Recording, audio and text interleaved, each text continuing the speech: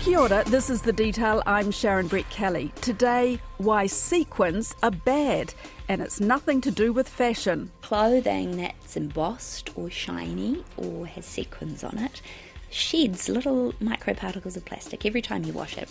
Wastewater treatment plants don't filter it out very well, and it ends up potentially in the ocean. Plastic is in our clothes, our food, our homes, our cars, our water. It's everywhere. Since the 1950s, 8.3 billion tonnes of plastic has been produced globally, and nearly 80% of it has gone into landfill or was littered into the environment. Today, 36% of plastic produced is single-use packaging. Experts say our waste management is struggling to cope, the problem compounded by China's decision to stop taking our plastic waste. But there's a lot that we don't know about plastic. No idea how much plastic comes in the form of ready-made products. So all of the sequins, all of the Christmas Santas, all of the lunch boxes, all of the cling wrap. The plan to tackle it started with the ban on single-use plastic bags. Now this. The government has meat trays, takeaway food containers and fruit stickers in its sights in a bid to further reduce our plastic waste. Imagine this. Teenagers giving you funny looks if you don't carry your own reusable food container, fewer bits of fishing rope washed up, and every single piece of plastic we use can be recycled, biodegrade or go to leak-proof landfills. That's the vision of the Prime Minister's Chief Science Advisor, Juliette Gerard. It's how she sees Aotearoa in 2030, and it's how she starts her report that's out this week called Rethinking Plastics. Eloise Gibson is newsroom.co.nz's environment and science writer. She's read all 264 pages of the report. So Juliette Gerard has just replaced Sir Peter Gluckman as Prime Minister's Chief Science Advisor, and when she took over the job, she went around the country and held a series of meetings and said to people, what do you need scientific advice on? Presumably she also talked to Jacinda Ardern, who is technically her person that she reports to, and plastic was one of the top concerns. So she's responding to that cry for better information. What is plastic and why is it so bad? Plastic is the name that we give to a certain kind of polymer. So there are natural polymers, cotton, silk, leather, and then there are synthetic polymers, which are ones that people make using traditionally petroleum to make plastic. Now increasingly we're seeing natural polymers as well, so plastics that are made from potato or corn starch, or even Zespri's making one from kiwi fruit waste. But what is interesting is that whether it breaks down in the environment or whether it sticks around forever is not determined by what it's made of. It's determined by how it's made. So you can get, plant-based plastic that might not break down very well if you were to put it in your compost heap. And equally, you can get petroleum-based plastic that is made to be biodegradable. But one of the biggest concerns, of course, has been that a lot of plastic basically never breaks down. It goes to a landfill, it gets wasted, and it just stays there forever. And some of it is laced with these quite toxic additives. So the problem there is not the plastic itself. The problem is some chemicals that are added to it to give it certain properties, and that these can sometimes leach into the environment or cause other problems. And then as we've tried to solve that problem with increased use of, plant-based plastics or biodegradable plastics, we've encountered a whole new raft of problems, which is that if people throw biodegradable plastic into the plastic recycling bin, for example, contaminates the whole load, and you then can't recycle the plastic that you would have been able to. So, there's a number of environmental issues here, and they're quite visible, unlike greenhouse gas emissions, for example. You see plastic, you see it out there in the environment. People see pictures of whales with stomachs full of it. So it's become quite a visible problem. An invisible problem, which we'll talk about a bit later, with these tiny, tiny bits of plastic. Is the ultimate aim to get rid of plastics altogether? No, The report's quite clear that we do need some plastics and that plastic has a place in society. So aeroplanes are much lighter now that parts of them are made of plastic rather than metal. That reduces the greenhouse gas emissions that they produce because they don't need as much fuel to fly. In other cases, for example, having plastic wrapping can reduce food waste, which is ultimately, perhaps on balance, better for greenhouse gas emissions and waste.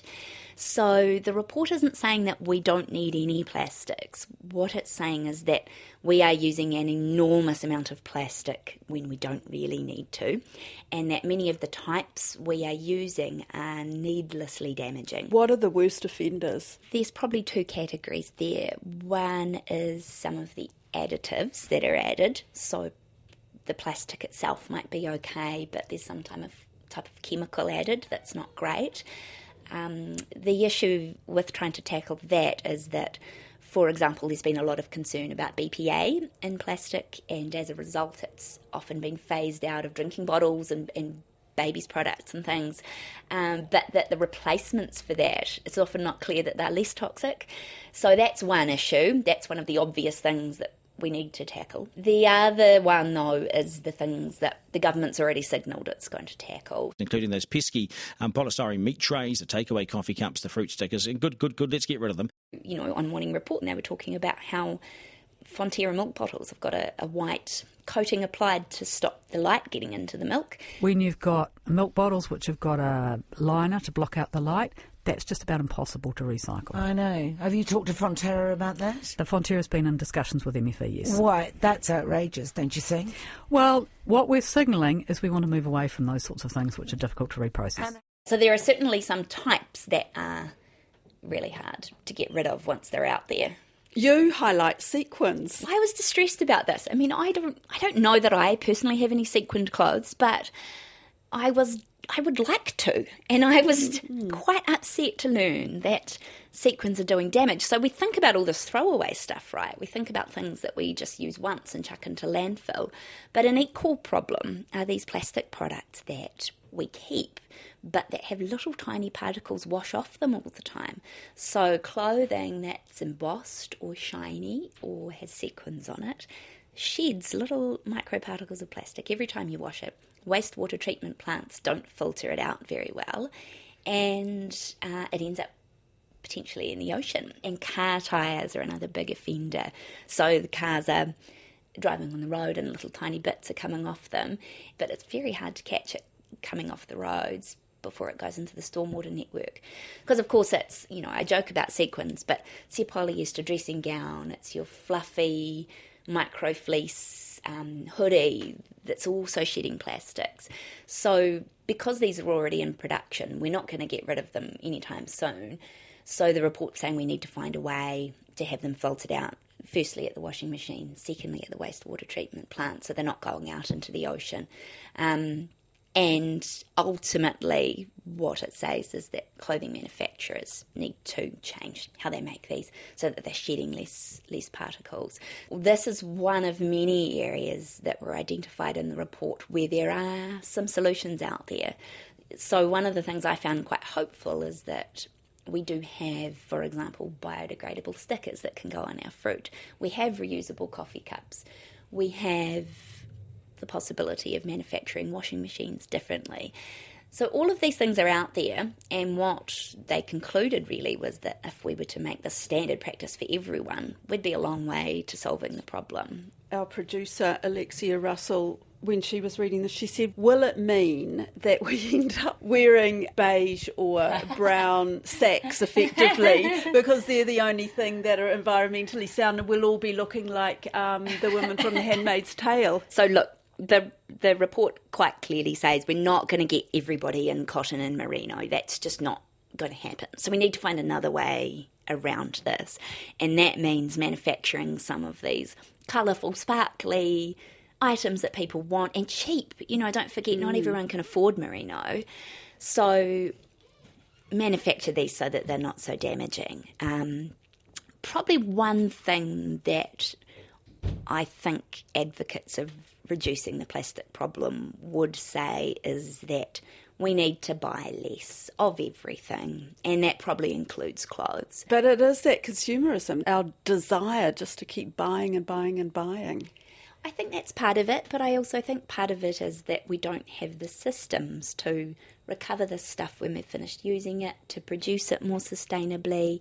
It's not kind of made easy for us to be less wasteful at the moment. The whole system is set up to make being wasteful easy. Plastic's very cheap.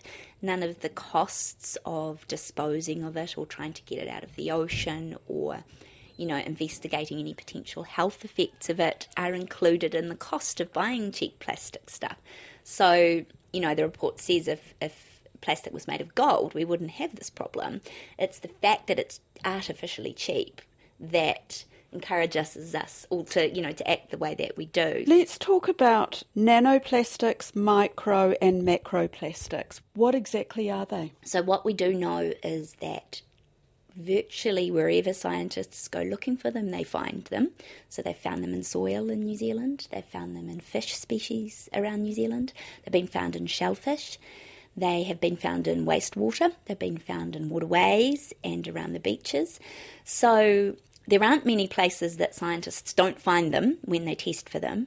The issue that we have is that the testing hasn't been very extensive. So we don't really have a great picture of, just because they've been found on a particular beach, does this mean they're all around the coast? The next problem, of course, is, okay, so we now know where they are.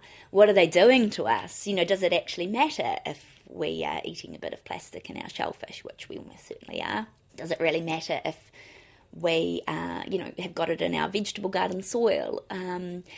And we don't really know. I mean, the report kind of advocates for a precautionary principle. It says we don't really know, but because there are potential impacts, we should be careful. We should study this and we should try and limit the spread of plastic into our environment. So that is a big area where there is the need for more information. Where there is evidence of health impacts on people, it tends to be the additives, so the hormone disrupting chemicals that might be added to the plastic, not the plastic itself. Mm-hmm. So it's still an open question whether actually the plastic itself, means anything. I mean, I have 1,000 scientists and campaigners emailing to you after saying, yeah, of course it's a problem. But, we don't know that much. And then there are these even smaller particles, nanoparticles of plastic. How small? They're so small that even scientists find them hard to detect. So one of the reasons we haven't studied them much is that we're only just getting the technology to detect and work with them. And the other thing that this report highlights is there are huge gaps in knowledge about plastics. One of the big gaps is in how much plastic we actually use. So we have the data on raw plastic that's imported to New Zealand and what types of plastic that is, and that would be the stuff that gets turned into products here. No idea how much plastic comes in the form of ready-made products. So all of the sequins, all of the Christmas Santas, all of the lunch boxes, all of the cling wrap, and then the layer of plastic that goes in behind that. So the pallet wrap, the building wrap, the polystyrene that gets used by the building industry, all of the stuff that gets bought in ready-made. Absolutely no idea how much of that is coming in. Nobody tracks it, and we don't know what happens to it after that either. So we don't have a good understanding of what proportion of that's recycled, what proportion goes to landfill. And can it ever be traced? Can it ever be measured? Yes. Oh, it can? Yeah, I mean, the person who did a lot of the legwork on this report in Juliet Gerard's office is a woman named Rachel Chiaroni-Clark, and she's a research writer and analyst in the Prime Minister's Chief Science Advisor's office. And what she says is that if we just had the really big retailers on board, so if we had both the supermarket chains, the warehouse, the Kmarts, just the really big retailers, who probably some of them do some internal tracking already, if they had a system where they all collectively pooled how much plastic they're bringing in and it was anonymised so it didn't hurt their commercial sensitivity. That would actually give us a pretty good picture. Wouldn't solve everything, but you don't need every gift shop or every fruit seller to be involved to get a decent picture. And obviously, at the waste level, if we had all of the councils involved, for example, and all of the privately run landfills and recyclers, that doesn't seem insurmountable either, to at least get better data. What are we aiming for here? If you read this report, it can be a bit bloody depressing, really. Are there any good things going on? There are lots of good things going on. And one of the really clear findings was that if everybody in each industry did what the best people are doing, we would go a long way. We actually need a systems change, which is what Dr Gerard's report is all about. This is the Associate Environment Minister, Eugenie Sage. Lots of councils, businesses, government, consumers, retailers, all changing. And what we've signalled is we now have 7 different sorts of plastic that are often used for packaging. We want to trim that down. Every industry has companies that are doing their best. So, EcoStore has made sugar-based plastic for its bottles, but it's also starting to operate refill stations. The supermarkets now allow you to bring your own reusable containers to the deli counter. Zespri has got those biodegradable vine clips that just fall off and biodegrade in the grass out in the fields without causing any problems. So, farmers have got this scheme now where they collect the plastic, wrap around their hay and silage bales and recycle it. So if everybody did the things that the best people are doing, that would help a lot, and a lot of the innovation is there. It just needs to be scaled. Similarly with fishing, making sure that bits of lost fishing line break down and giving an incentive to the industry to bring it back to port and recycle it. The picture for 2030 that's painted here is quite hopeful in terms of it envisages a future where all of our plastic that is recycled on shore. So we're not shipping the problem to China. We've got sustainable markets here where we're using high quality plastic that people want to recycle and use the recycled material. When things are likely to end up in compost or in a garden or on the ground, it's biodegradable and harmlessly biodegradable. We're not relying on petroleum-based plastic so much because obviously that's got implications for the climate from fossil fuel extraction, and that where possible it's easy for people to just not use it. We've already seen that we moved away from throwaway plastic bags without New Zealand collapsing. The question is, because we don't have a lot of data about where the plastic goes, we don't really know, even with the plastic bag ban, whether that's having any impact at all. One place we will get some data from that probably is the Sustainable Coastlines people, because they do litter audits around the coasts. But you're absolutely right. You're asking people to make these changes and then you're not able to tell them what the results be. It's working. Yeah. What do you think of the report? I was surprised at the gaps in what we know. So not the gaps in the report, but the gaps. They couldn't answer a lot of questions simply because we don't collect that data. And for something that's so close to the hearts of New Zealanders, I was really surprised. The question will be what happens now, right? So the Prime Minister's Chief Science Advisor is a very august office. It's an influential office, and it does have the ear of politicians, I think, but it has no binding power. So what happens now really depends on political will. So this is only the government's initial response. Have asked Ministry for the Environment to come back with a much more comprehensive response early next year and hope to have some recommendations going to Cabinet within 6 months. What kind of regulation could we be seeing? One of the big ones that's already in train is the waste levy, so increasing what it costs to dump rubbish to the point where there's an incentive not to just chuck away so much plastic. The other is the container deposit scheme. So, if you travel to Scandinavia or Other countries, you'll usually find that you buy a bottle, you pay a small amount, and you get money back when you put it in this machine. And there's then, of course, an incentive for people to go around and collect bottles off the streets. And the government wants to do that, and I think is working pretty hard on it now. Probably the other big regulatory lever that is likely to come in will be product stewardship. So putting the onus on the companies that are making and selling this stuff to make sure there is a sustainable end-of-life destination for what they're making, and to make sure that the cost of making that happen is built into the product itself, because at the moment it falls on ratepayers. New Zealand's plastics industry has welcomed the move but says it could take years and millions of dollars to implement. Some of the alternate materials aren't as easy to just drop into their manufacturing facilities. They will have to make changes, and there's quite a bit of R&D involved. Also, the report did talk about landfills and the problem there.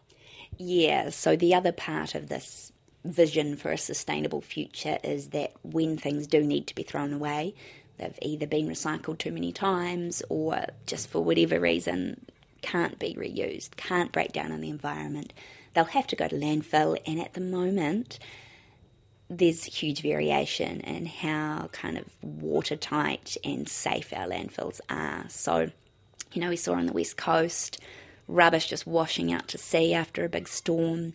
Less dramatically, there are less obvious problems with just microplastics kind of seeping out into the environment.